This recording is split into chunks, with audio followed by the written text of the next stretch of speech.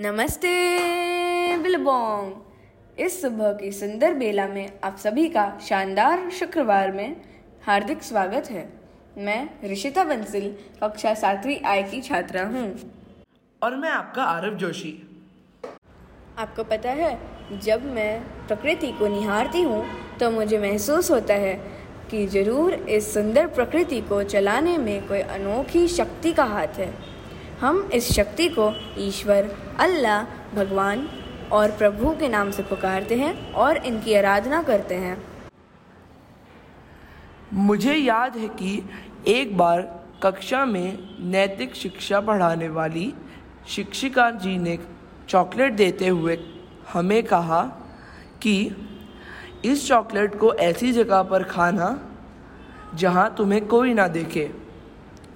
अगली सुबह जब तुम कक्षा में आओ तो जो जीतेगा उसे एक अच्छा सा इनाम मिलेगा। हम सभी बहुत खुश थे।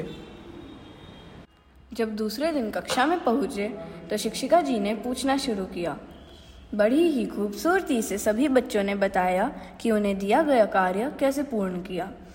किसी ने रसोई घर में, किसी ने चद्दर के अंदर, किसी ने बगीचे में, तो किसी ने मेज के नीचे चॉकलेट खाई, क्योंकि शर्त तो यही थी कि चॉकलेट खाते हुए तुम्हें कोई ना देखे। कक्षा में अचानक से रोने की आवाज़ आने लगी। वह तो हमारा प्यारा सोनू था। रोने का कारण पूछने पर उसने बताया कि बहुत कोशिश करने पर भी वो चॉकलेट ना खा पाया, क्योंकि जितनी बार वह कोशिश करता उसे ऐसा महसूस होता कि उसे दो बड़ी बड़ी आंखें देख रही हैं और वो दिया गया कार्य पूरा ना कर पाया। तब शिक्षिका जी ने हमें समझाया कि ये दो आंखें ईश्वर की आंखें हैं।